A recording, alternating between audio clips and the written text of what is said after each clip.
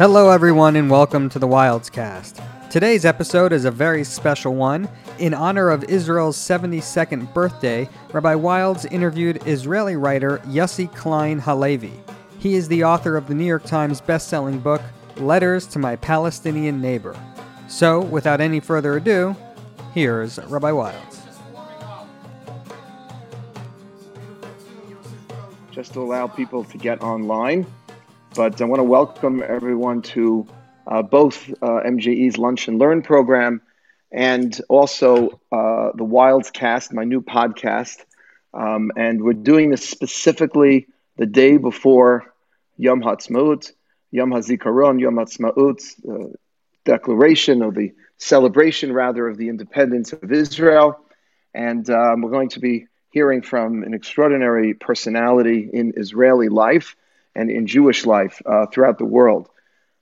So it is such a great, great honor for those of you just tuning in to have Yossi Klein Halevi with us this afternoon in honor of Yom HaTzmaut. I want to take this opportunity to thank a dear friend of both Yossi and mine, Michelle Safin, who used to work at MJE and is now doing amazing work in conflict resolution together with Yossi. And I want to just take this opportunity to thank Michelle for making this connection with someone that I've been a fan of for many, many years. I also want to thank Atara Neuer, now Atara Neuer Brenner, for helping to set this up initially, and now to Binyamin, who's actually online with us now, Binyamin Cohen, who's handling all of our logistics. I want to begin by welcoming you, Yossi, Thank you. to our program, to the podcast. I've been a huge fan of your books on Israel for many years. Just like to do a little intro so our viewers get to really know who you are, just at least objectively, and then we can have a conversation if that's okay. Welcome. So, Yossi Klein Halevi's 2013 book, Like Dreamers, was an extraordinary work, and it won the Jewish Book Council's Everett Book of the Year Award. His latest book, which we're going to get into, Letters to My Palestinian Neighbor, which I also really enjoyed, was a New York Times bestseller. And Yossi writes for leading op-ed pages here in the United States, like the New York Times, the Wall Street Journal, and is a former contributing editor to the New Republic. Yossi Klein Halevi is a senior fellow at the Shalom Hartman Institute in Jerusalem, and together with Imam Abdullah and Tepli, I hope I'm pronouncing that correctly. Good. Okay.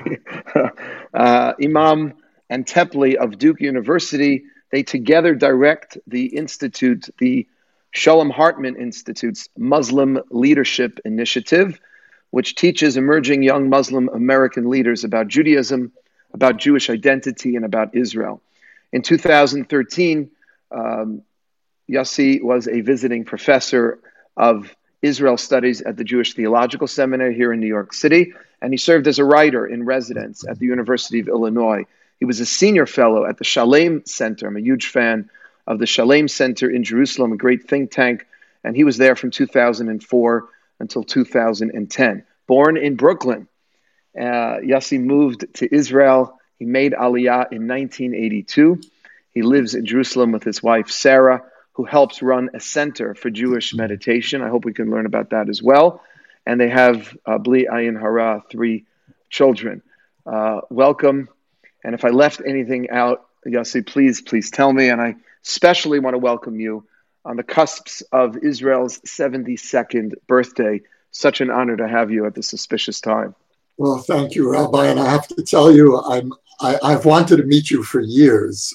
We have 2 very close friends in common. You mentioned Michelle and also Matt Ronen. Mm-hmm. And so, and Matt has been trying to get us together for years. And I'm so glad that it's finally happened. So thank you. Thank you for having me. Well, thank you for joining us. It's really, really an honor. So, we actually started talking about this before the coronavirus came out. And now we're doing this from our homes. And I hope you and your family are doing okay at this crazy time. Tell us a little how you're doing and how you think Israel's doing in general with the corona crisis, and maybe something we could learn in New York City.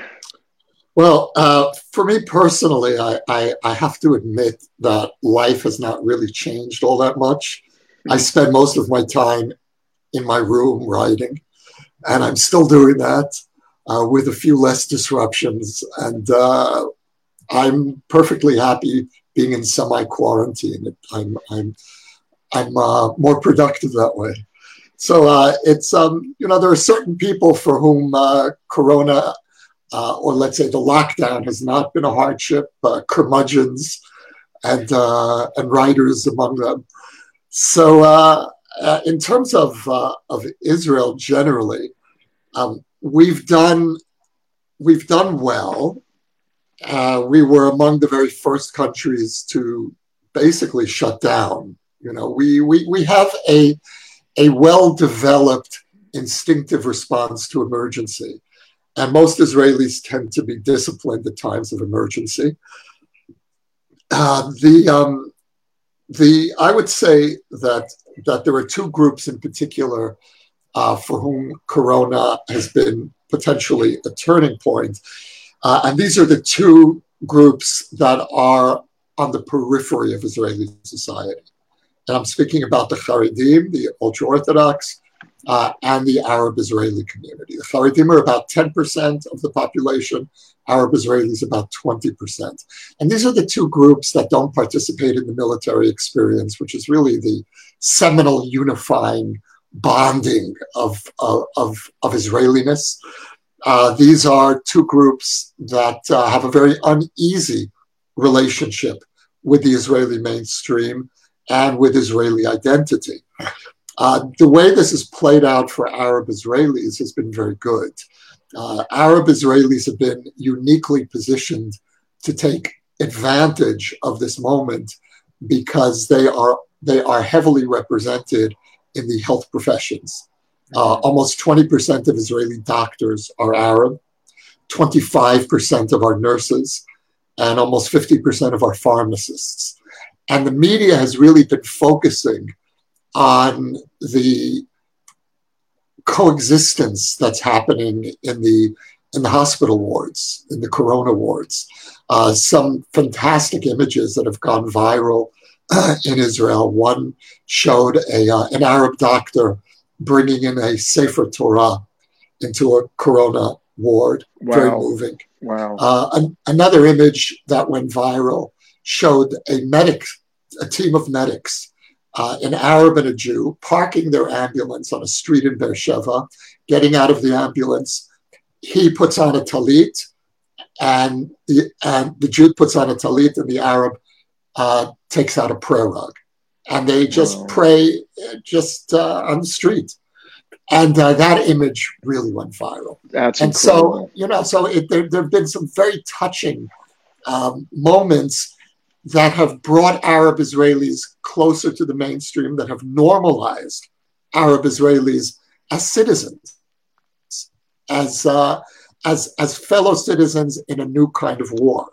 And this is Israel's first war that has nothing to do with security and nothing to do with the Arab-Israeli conflict.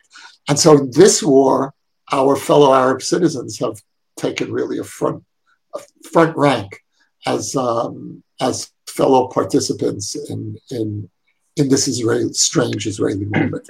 And so before you move on to the Haredim, so you see that really as a very positive step in terms Absolutely.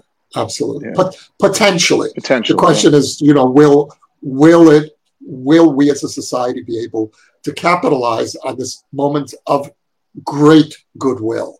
A poll was just released by the Israel Democracy Institute yesterday, showing 77% of Arab Israelis say that they feel themselves to be an integral part of the state of Israel and that their fate is connected with the state. 77%. It's the highest ever. And that I call that the Corona effect. That's, when Arab Israelis feel embraced by the society, by the Jewish mainstream, when they feel that we're relating to them as fellow citizens, they tend to respond in kind. So that's what we're seeing playing out in the Arab Israeli community. This is a very good moment for Arab-Jewish relations. Again, it could disappear, but at this moment, this is something really to appreciate and savor. The Haredi experience has been almost the exact opposite in certain ways. There's a great deal of anger here toward the Haredim for listening to their leaders rather than the health experts, at least initially. Most of the Haredi community did eventually fall into line, but they lost a crucial week or two when they were listening to rabbis who were completely out of touch, including a 92-year-old rabbi, Kanievsky, who didn't even know there was a plague, and he was asked, "Should we shut the yeshivas?" And he said, "Of course not. How could you shut yeshivas?" He didn't know there was a plague.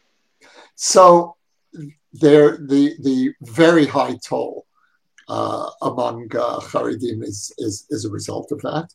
Something like a third of all patients hospitalized with corona in Israel are Haredim. It's not an official statistic, but that's what I've heard. Now, what ultimately prevented a disaster here on the scale that we're seeing among Haredim in Borough Park, for example, was the very rapid intervention by the IDF. And this is an extraordinary moment.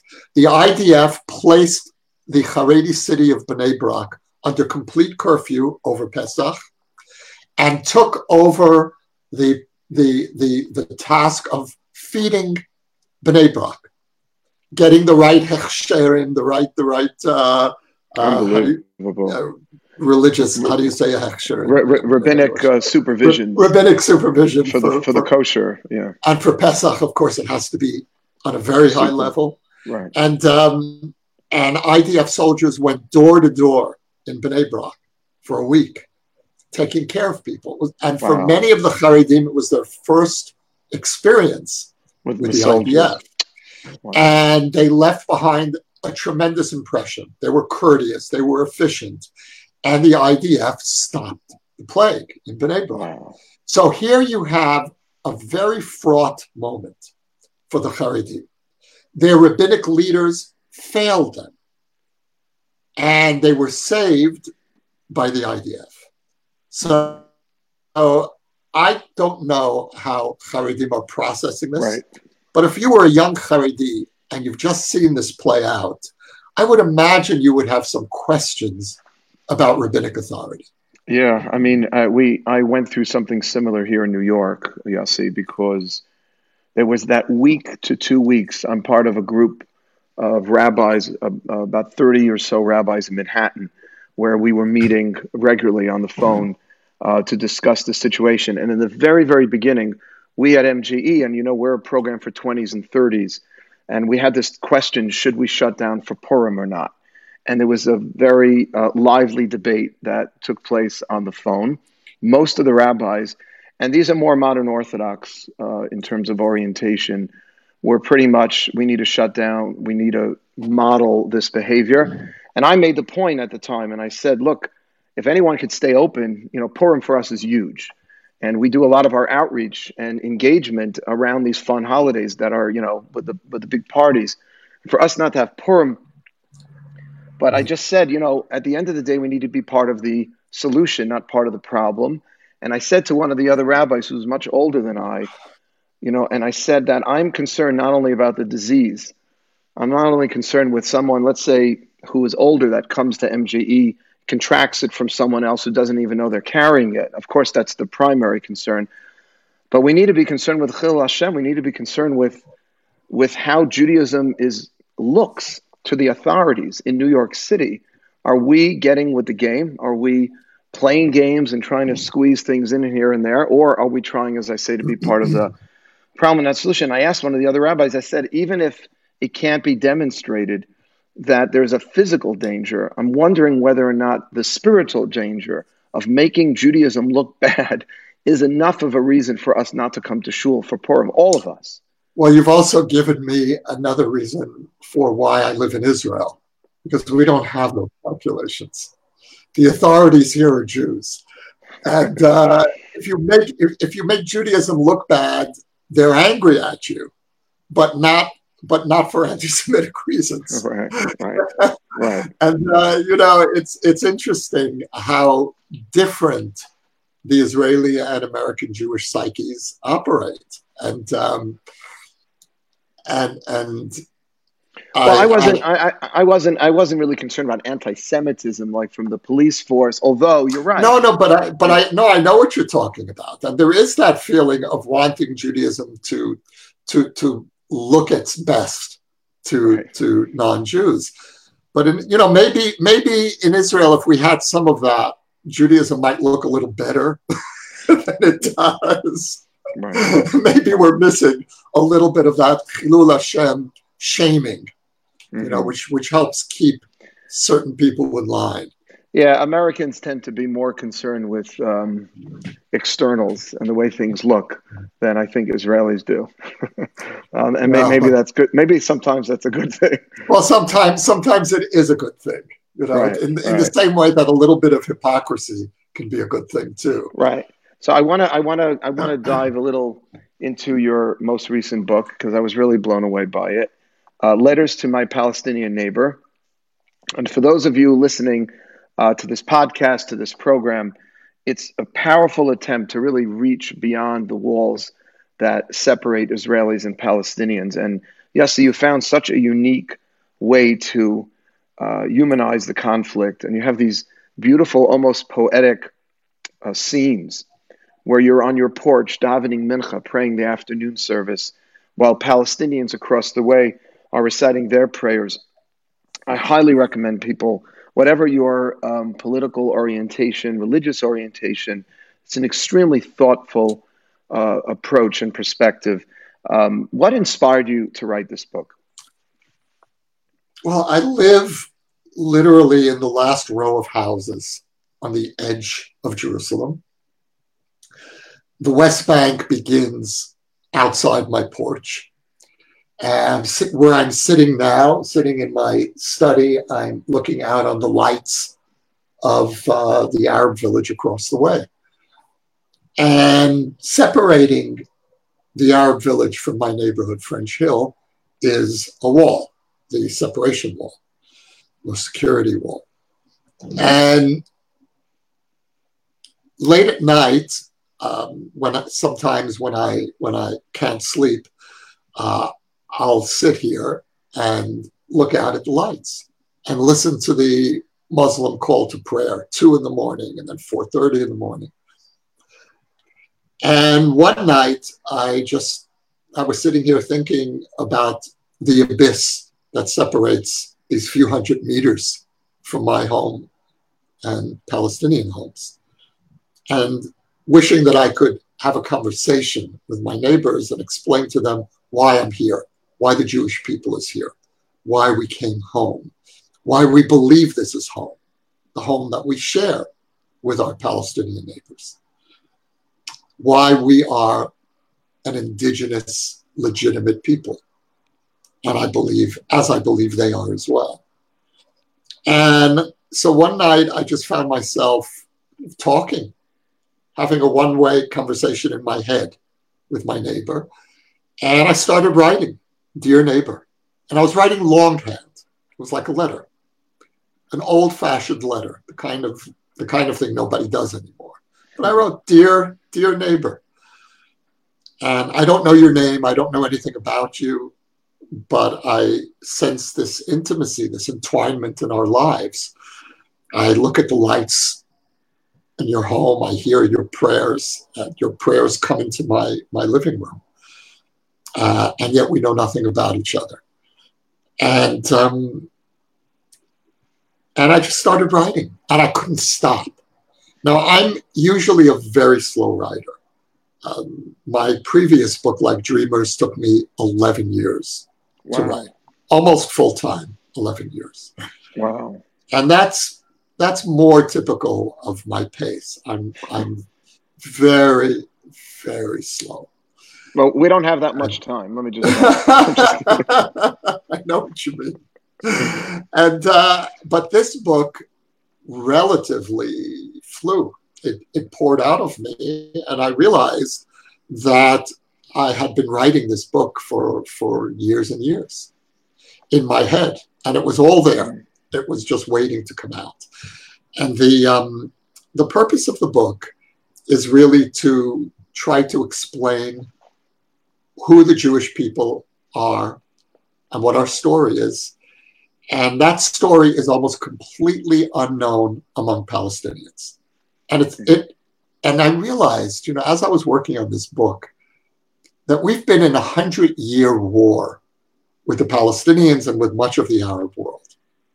And in all of this time, no one on our side ever thought of turning to the Palestinians, turning to the Arab world, and trying to explain, what is the Jewish people? Why? How do we work in a way that's a little bit different from Islam and Christianity? We're not just a religion, we're also a people. That's why we have a connection to a land. That's why we have a state. What is the spiritual connection between peoplehood and religion? All of these different components of Jewish identity, which we take instinctively for granted. We understand that Judaism is a religion, is a peoplehood, is an ethnicity to some extent. But how do these pieces fit together? And so I started writing this book, and it's interesting, Mark, because initially I thought I was going to write 2 books. The second book was going to be Letters to a Young American Jew. And about midway through writing this book, I realized that I don't have to write that other book, because much of what I want to say in this book to my Palestinian neighbor is in fact what I would say to a young American Jew, to try to explain the intricacies of Jewish identity. And again, these very complicated connections.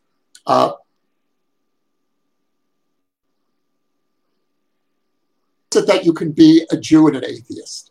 Mm-hmm. If you're a Muslim or a Christian and you become an atheist, you're out of the game. You're no longer a Muslim or a Christian. Judaism works differently. And what is the religious understanding of the meaning of Jewish peoplehood? So these are some of the issues that I tackle in the book. And so the book, of course, it deals with the conflict. It deals very much with the political issues. But I see the book much more in terms of an attempt to try to explain the basics of Jewish identity. Wow. And I'm dying to ask you one question after reading it, because this is not something you addressed in the book.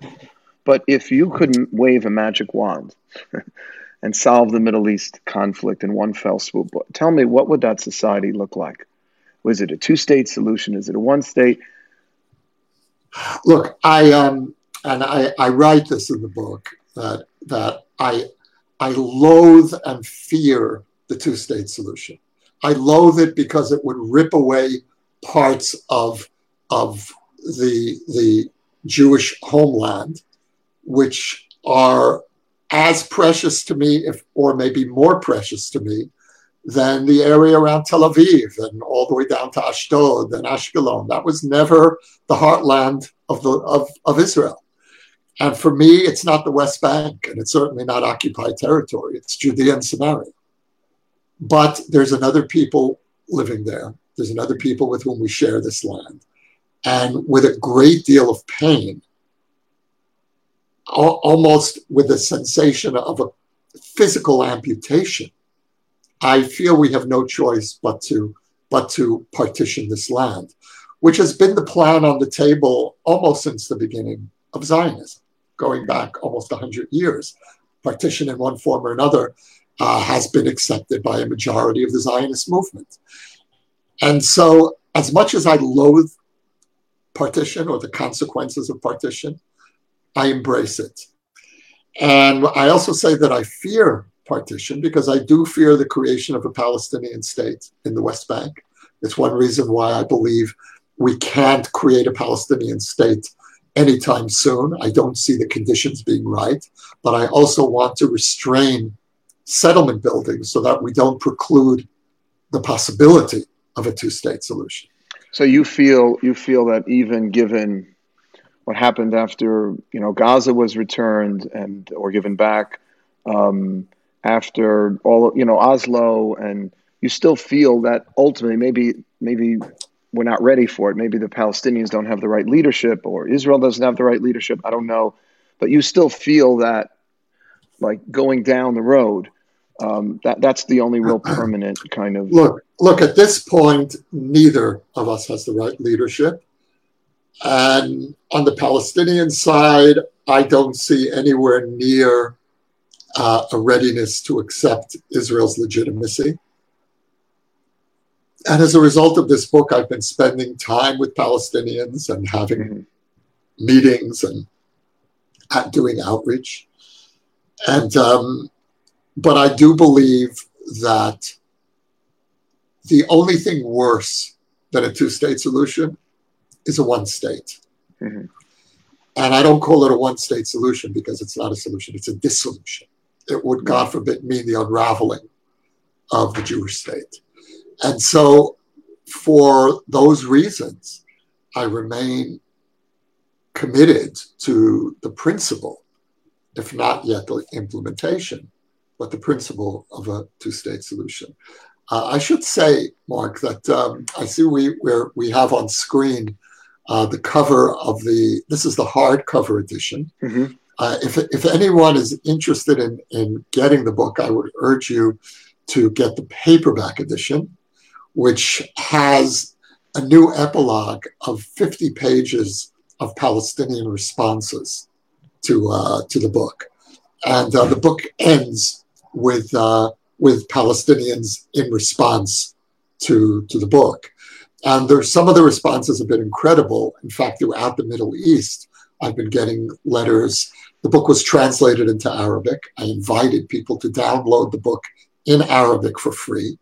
And probably several thousand people have done so by this point. The book was recently reviewed very favorably in Saudi Arabia's leading news weekly, Al Majalla. And that's something like that has never happened before. A book about Zionism, about the Jewish story, being endorsed by a leading Saudi publication. And so that's an indication that there is deep change happening in parts of the Arab world. I wouldn't say in Palestinian society, but certainly in parts of the Arab world, we're seeing an openness to Israel that we've never experienced before. Mm-hmm. I just want to mention, just because it's 2 minutes to 1 p.m. here and 2 minutes to 8 o'clock your time. So Yossi shared with me that Israel's siren, which it sounds on both Yom HaShoah, on Holocaust Remembrance Day last week, and on Yom HaZikaron, Israel's day to remember its fallen soldiers, is going to be sounded in just another minute or two in Israel. I don't know if we're going to be able to actually hear it, but Yossi is going to have to take a little break from us during that time, because it is really a moment of connection, really a moment to connect with the bravery and the heroism and the sacrifice of so many Israelis over the years who've given their lives and fallen in defense of the Jewish state. And I thought it would be really appropriate for us to observe that 2-minute moment of silence as well, Jews throughout the world, if that's okay with everyone. So I'm just giving a little heads up. Yeah, so you tell me when you hear it, and we'll just cut our conversation when that happens. Yeah, so what we do in Israel is we stop whatever we're doing and everyone stands. You'll see cars pull over to the side of the road or side of a highway, and people just standing for the duration. And the siren is 2 minutes. Mm-hmm. On Yom HaShoah, on Holocaust Memorial Day, there is one siren during the day. On Yom HaZikaron, tonight, we will have a siren, and then there'll be another siren tomorrow, which really, I think, says a lot about the depth of this day, which in some ways is, I would say, more raw and immediate for Israelis than Holocaust Memorial Day. Holocaust Memorial Day is gradually becoming part of our historical memory. Memorial Day for the fallen soldiers is very much still a part of our daily reality. There's the siren.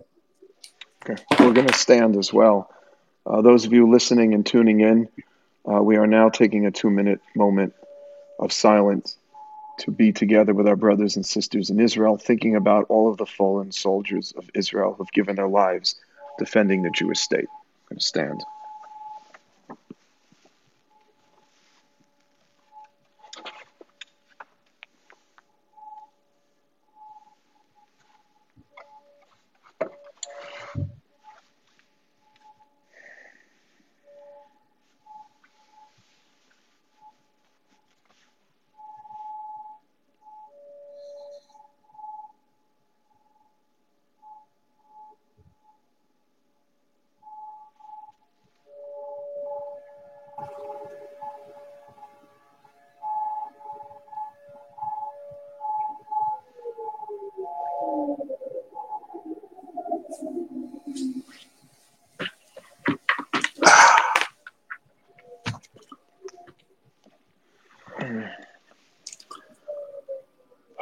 Well, Were you able to hear that? Yeah, I did hear it. We could hear it. Thank you. And I really appreciate you. I guess things happen in life for a reason. I think all of our viewers and everyone who's listening here, we think of Memorial Day in the United States. You remember what Memorial Day is like in America. Right. It's a day of barbecues and sales in stores, department stores. In Israel, it's obviously a very, very different experience. Yes. Yeah. Here it is really our deepest wound, and it's interesting to compare Holocaust Day with Memorial Day for the soldiers. And Holocaust Day is the day when we mourn the consequences of Jewish powerlessness, and Memorial Day is when we mourn the consequences of Jewish power. Mm-hmm. And so the memory of Jewish powerlessness is really receding into history. The Shoah we've just marked the 75th anniversary of the liberation of the camps, and which Bergen-Belsen was liberated just now. Last week was the 75th anniversary. But that really is at this point an historical memory. The consequences of the price that we pay to maintain Jewish power, our ability to protect ourselves, is something we experience every day. Yeah. Well, thank you. Thank you for sharing that. That was very, very powerful. And I want to get back a little into the book and then maybe come back to what you just touched on now about your personal view on Zionism, on religious Zionism.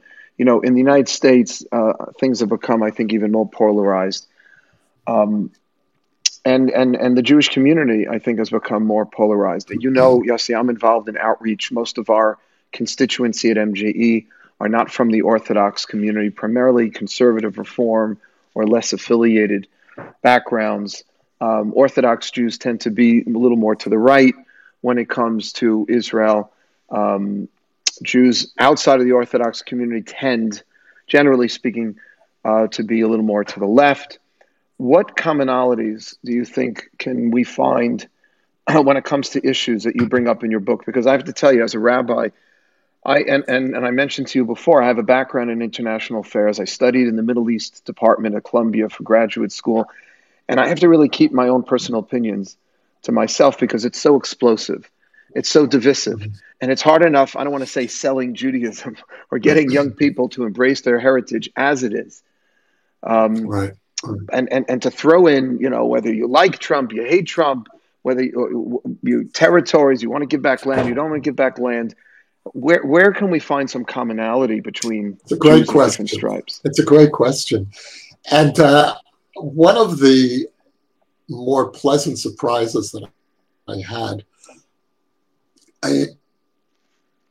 in releasing the Letters book was the reception that it got from the left and the right in American Jewry. And I'm not talking about the far left or the far right. Both groups hated the book, and I was pleased by that.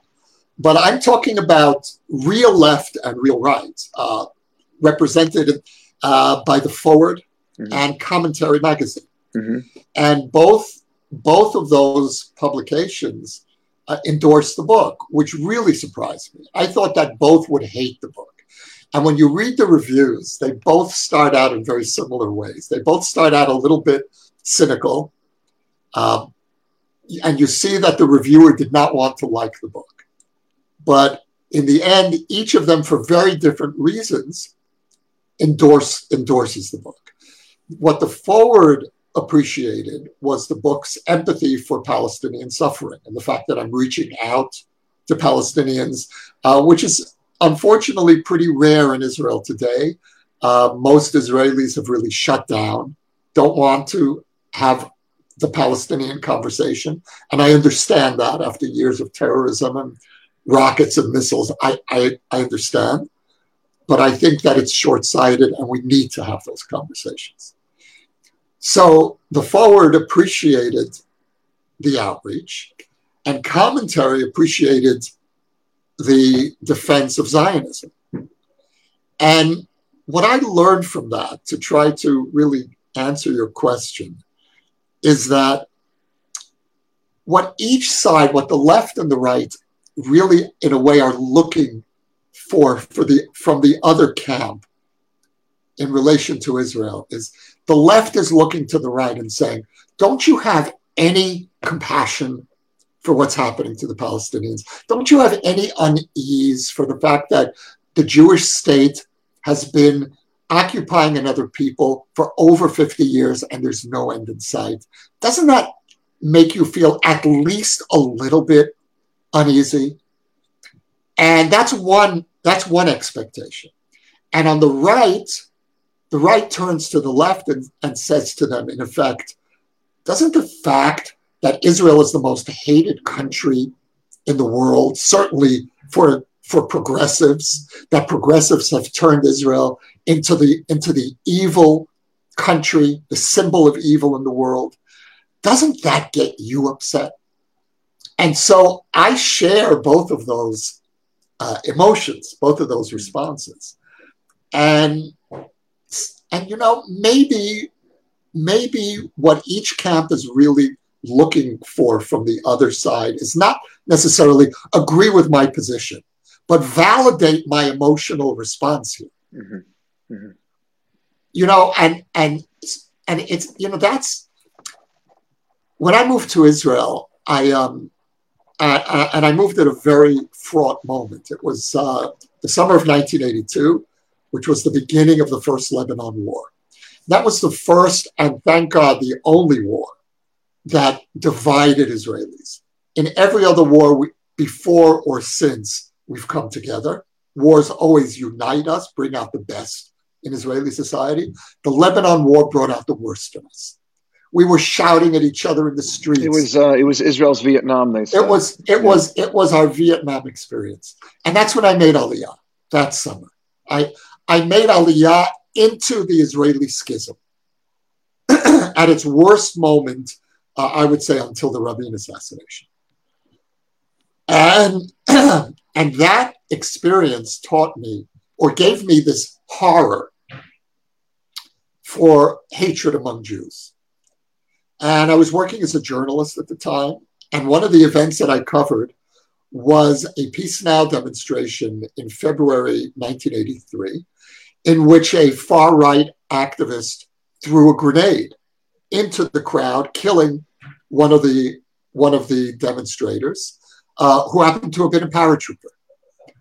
And so I got to that demonstration right after the grenade had been thrown. I saw the blood on the pavement. And these experiences shaped me as an Israeli and made me a passionate centrist. Mm-hmm. And the center for me is that ground that tries to understand the various Jewish positions. And that's been my work as a writer. That's been my work as an Israeli citizen. Well, I really appreciate that response. And I think the part that we can learn from in the United States, or really throughout the world, is the distinction you just made between agreeing versus validating the other person's emotions. There's not enough, and I see this just in the American political scene today. There's just not enough validating, and unfortunately it's been pushed a little by the media. I can't blame it on the media. The issue exists, but it's exacerbated when the media continues to, on CNN, portray one perspective, and on Fox a different perspective, and almost demonize the other point of view, as opposed to trying to understand the other point of view and saying, you know what, I really disagree. I think you're being naive. I think you're being too radical, whatever it is. But the idea of just validating, that's what I felt in the book. And I just think I really applaud you, because there's such a need. You. It's not going to change people's opinions, but it's going to allow respect between people that who have opposing points of view. And I feel that's deteriorating in the United States. It is very much, and I think that really what we're talking about ultimately is not a political position, but a spiritual position. and that is to have the humility to acknowledge that I could be wrong, or I may not have all the insights. And I learned that the hard way in Israel in 1982 and onward, when I started listening carefully to the left and the right.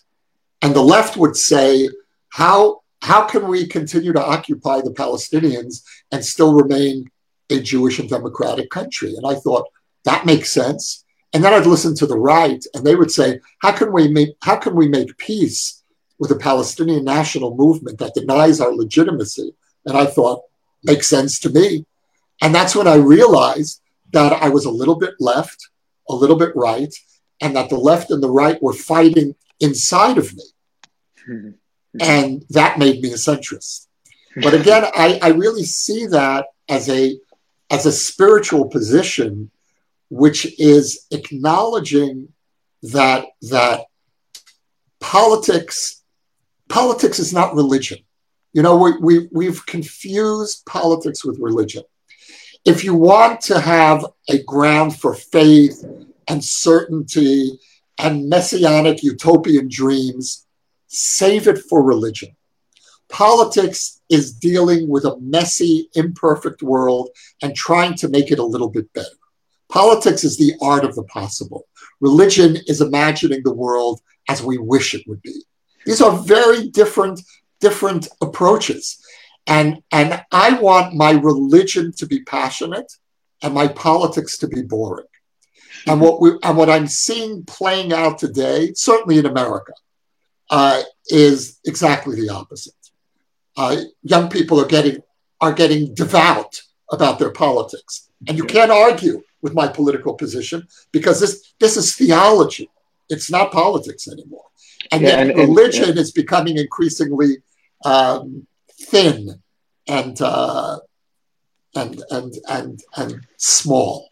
Now, it's a very astute commentary on what's happening, particularly with young people in the United States. And it's turning, even though everyone's digging their heels in, it's at the same time turning people off to public service. It's making a whole new generation of Americans cynical about public life, about public service. I want to get back into the religion because you are a spiritual religious personality, Yossi, and I want to know what would you say to a young millennial Jew in America actually, I'm going to go back for a minute. How did your faith and your religious devotion, let me put it this way, influence the writing of your book and your outlook? Because yes, there are two separate things, clearly, and we should be boring about politics and we should be passionate about religion, but clearly, you just mentioned humility. What will allow us to validate the emotions of an opposing view is a sense that I may not know it all. And that's a religious concept. Anavan, anivut, is a very, very important religious concept in Judaism. So tell us a little more about your religious devotion and your faith influencing your positions and your writings. Well, for me, the struggle to live a devotional life is really the core of how I define the meaning of my life, and it's a struggle. It's an ongoing struggle to try to live in a way where the center point is my relationship with God. And that's very hard in the modern world. It's very hard in the world that I live in, that I've lived in all these years. I've been a journalist. I was a journalist for many years. And I live very much in the real world. But my inner life, which is defined by that longing for God's presence, for God to be real, not that God should not just be something that I believe in, but in some sense live with. And a mystical approach to religion, a the wonderful line in Tehillim, in Psalms, Ta'amu ura'u ki tov Adonai. Taste and see that God is good. That's an extraordinary line. We daven it, we say it, but stop and think about what we're saying. What an amazing line. It's Tehillim is urging us to experience, to taste and see, to experience God in a real way, in a tactile way. And that's the invitation of the mystics of every religion. We've lost that a little bit in Judaism in the last 200 years. Modernity has not been kind to the vitality of Jewish faith. And I would say that that's true in the Orthodox community as well. I grew up in the Orthodox community, and I felt a certain impoverishment, spiritual impoverishment. And so this is true, I think, across the board in Jewish life today. And for me, one of the great challenges of Judaism, the Jewish people in this century, is going to be the resacralization of the Jewish people, and that process of resacralization needs to impact the Orthodox as much as the rest of the Jewish people. Well, to first of all, thank you for that very thoughtful response. I do think it's happening. I'm seeing it even in my circles.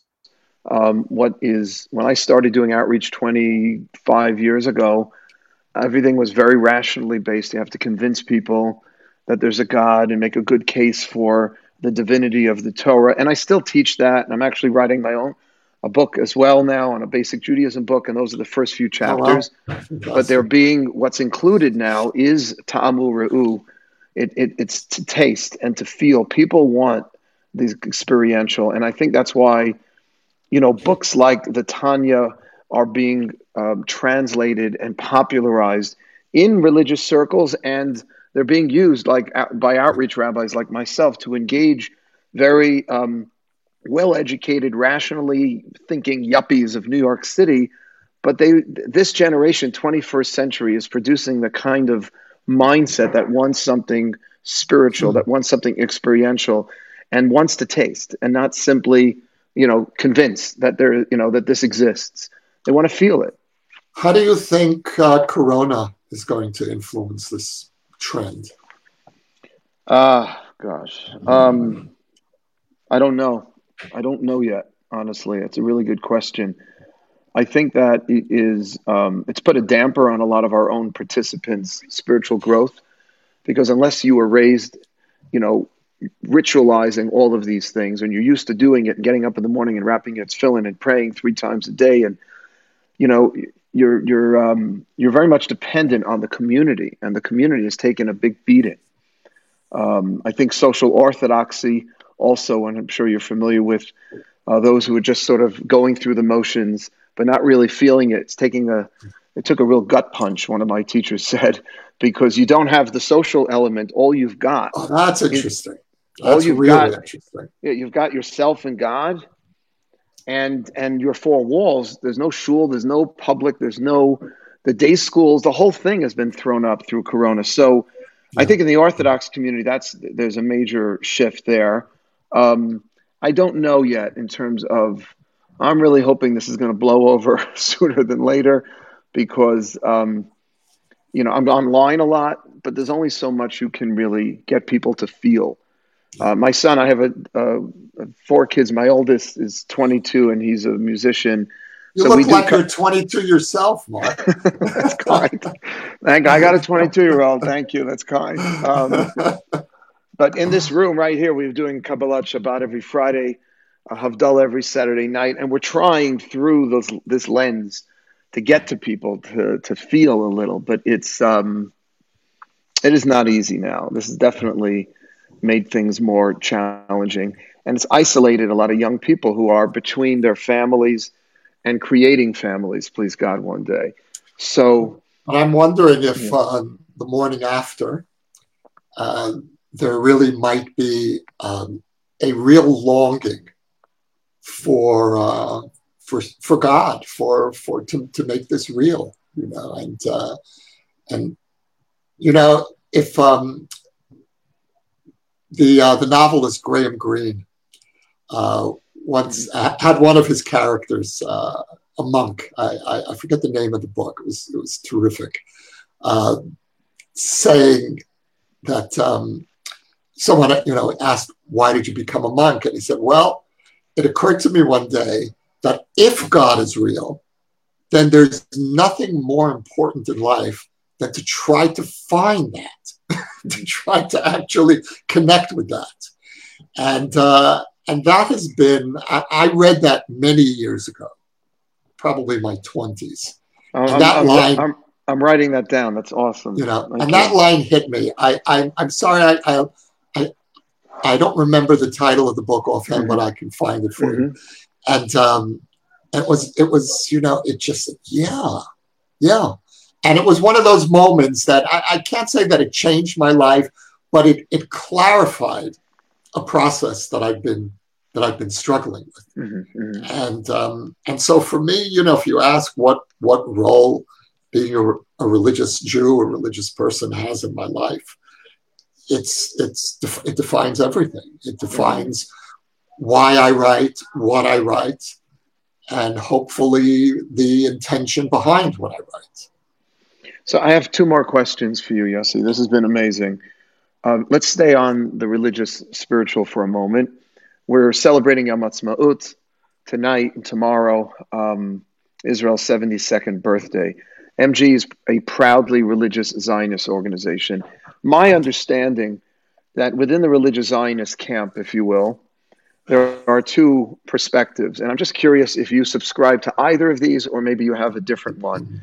There's sort of the Rav Kook approach, which is the belief that Atchalta de Geula, that the creation of a modern state in the land of our forefathers is the beginning of the unfolding of the Messianic redemption, or the Rav Soloveitchik approach, the Kol Dodi Do Fake, behold my beloved is knocking, that the Rav did not, pretend to know whether we're living in Messianic times or not, and whether the state of Israel is the beginning of Mashiach, but he clearly saw the events leading up to the creation of the state of Israel as what he called Yad Hashem, an expression of God's hand. And therefore, the state of Israel, even though its makeup is secular, the army, all of that takes on something religious for the Da'ati Le'umi, for the religious Zionist community. So are you a sort of Rav Kooknik in terms of your religious Zionism, or are you more of a Rav Soloveitchik, or do you have a different understanding?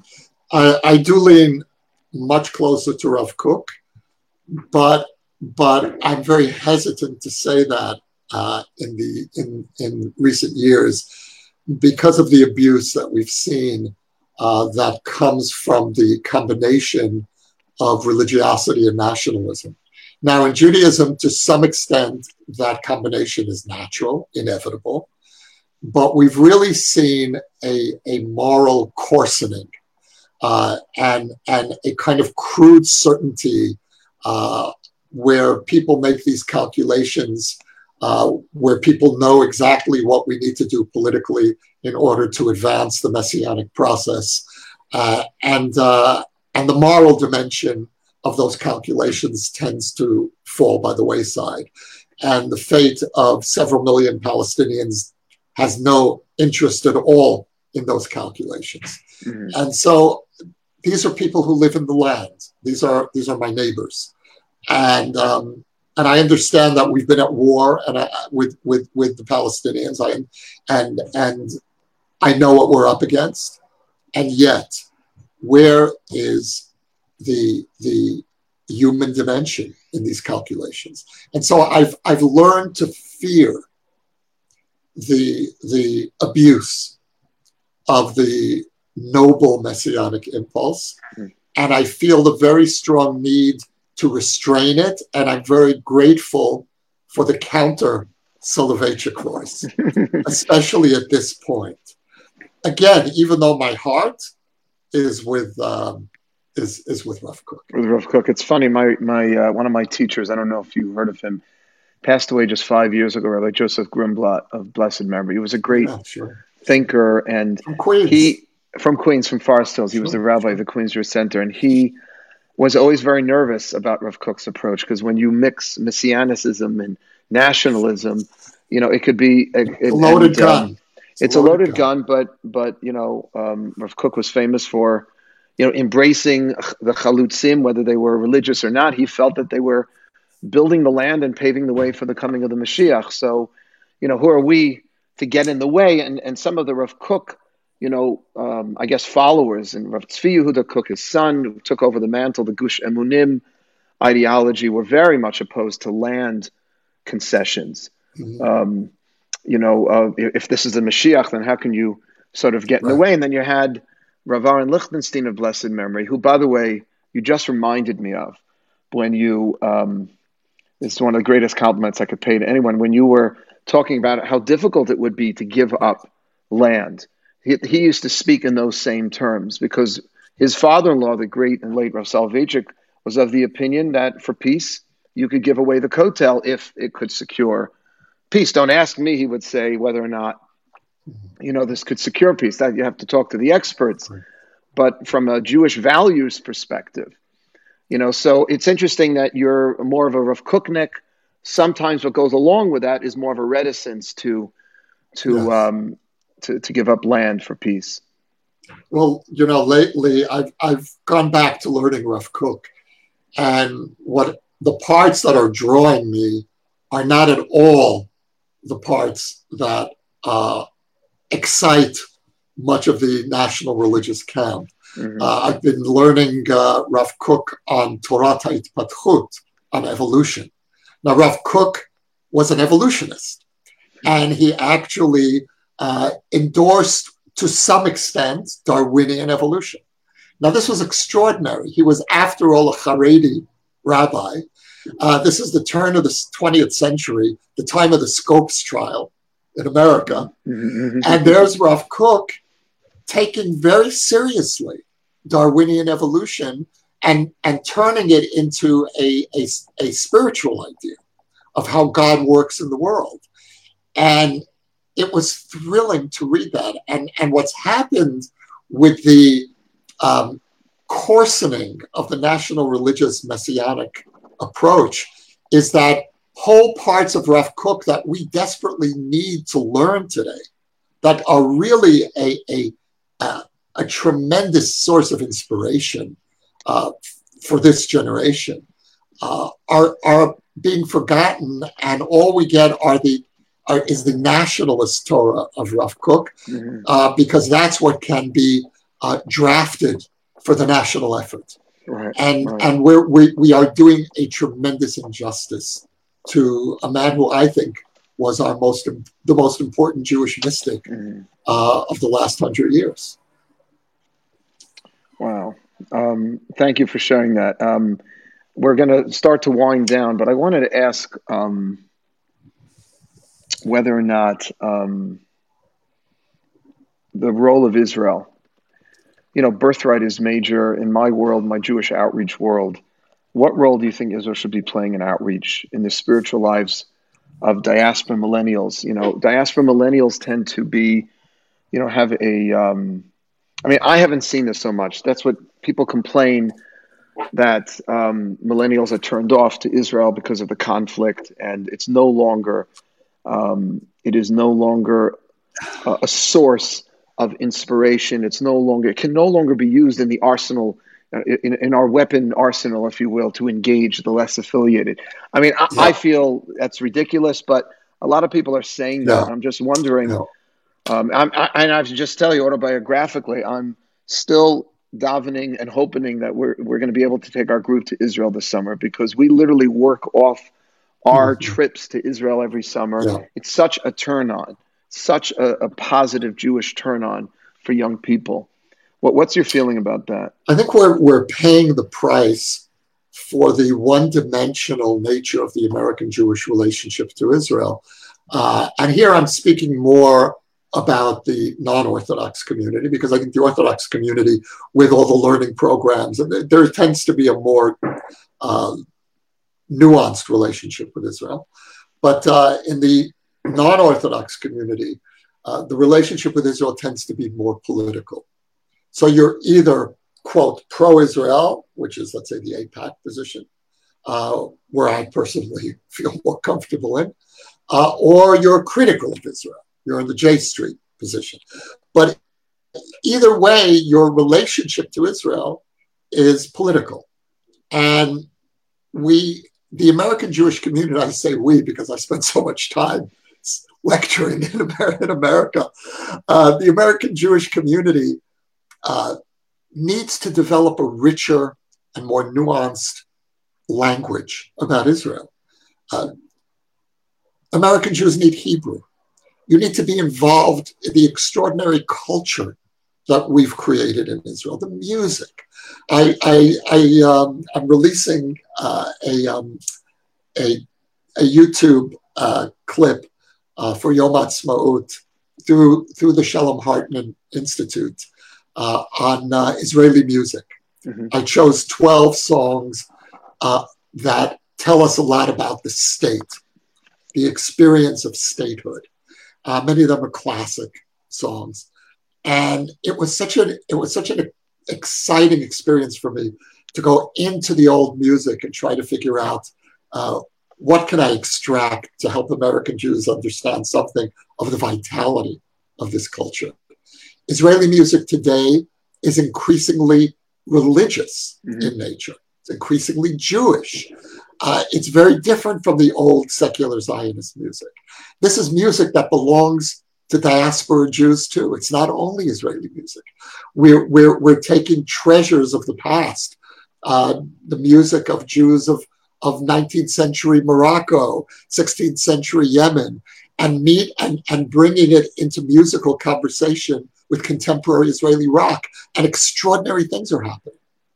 And my sadness, my frustration, is that young American Jews aren't part of this. Now, in Israel, I believe we have a lot to learn from the kinds of Jewish experiences and experiments that American Jews have created.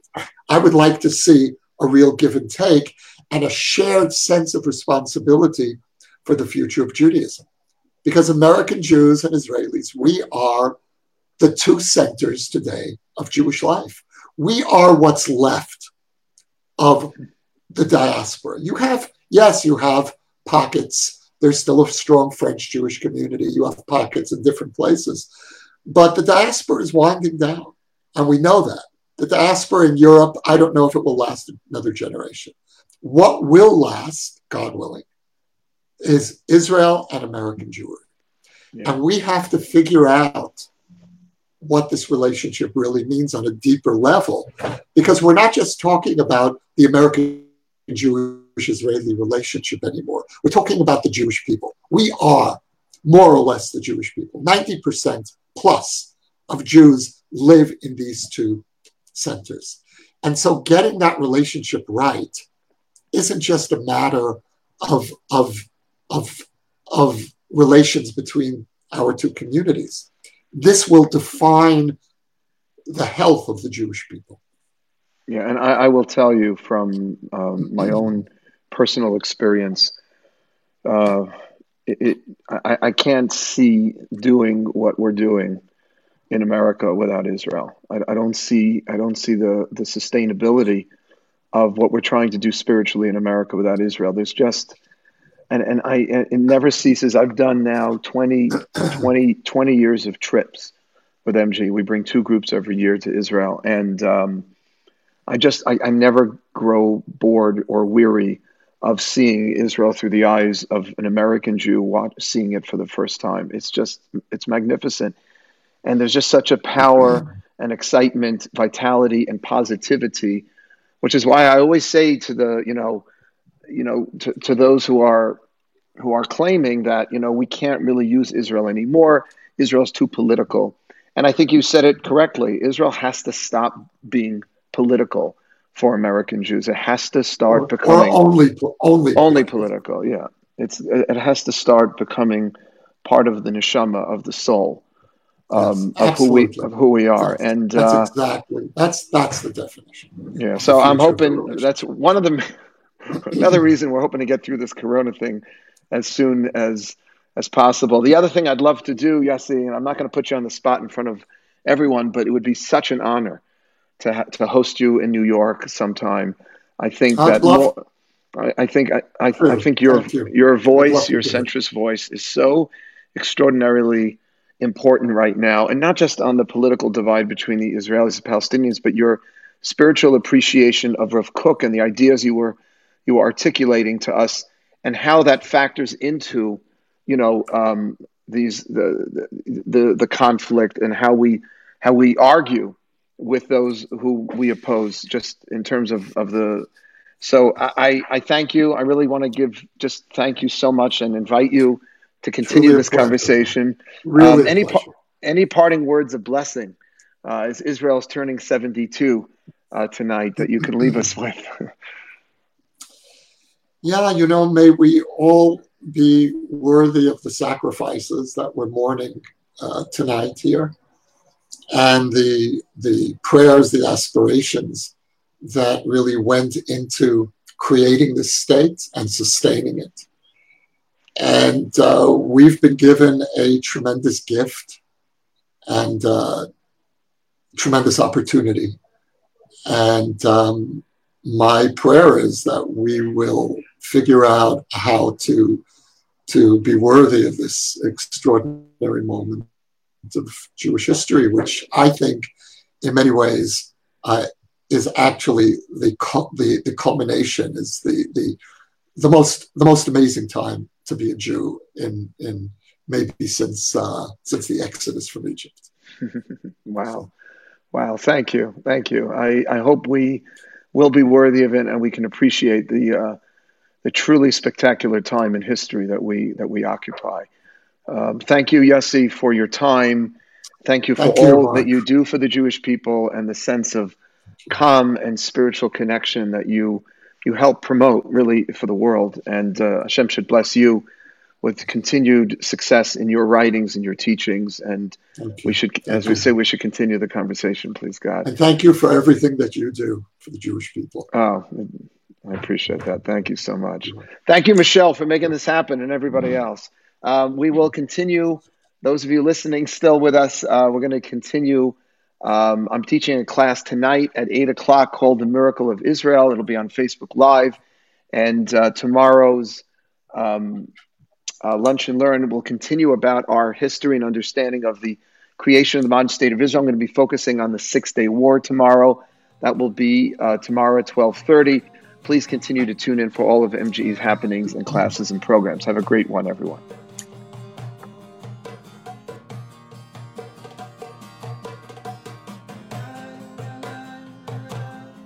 Thank you, everyone, for listening to today's show. If you're looking for more information, the website for Yossi Klein Halevi's book, where readers can purchase the new edition and submit responses and read the ongoing dialogue between Yossi and Palestinian readers, can be found at letterstomyneighbor.com.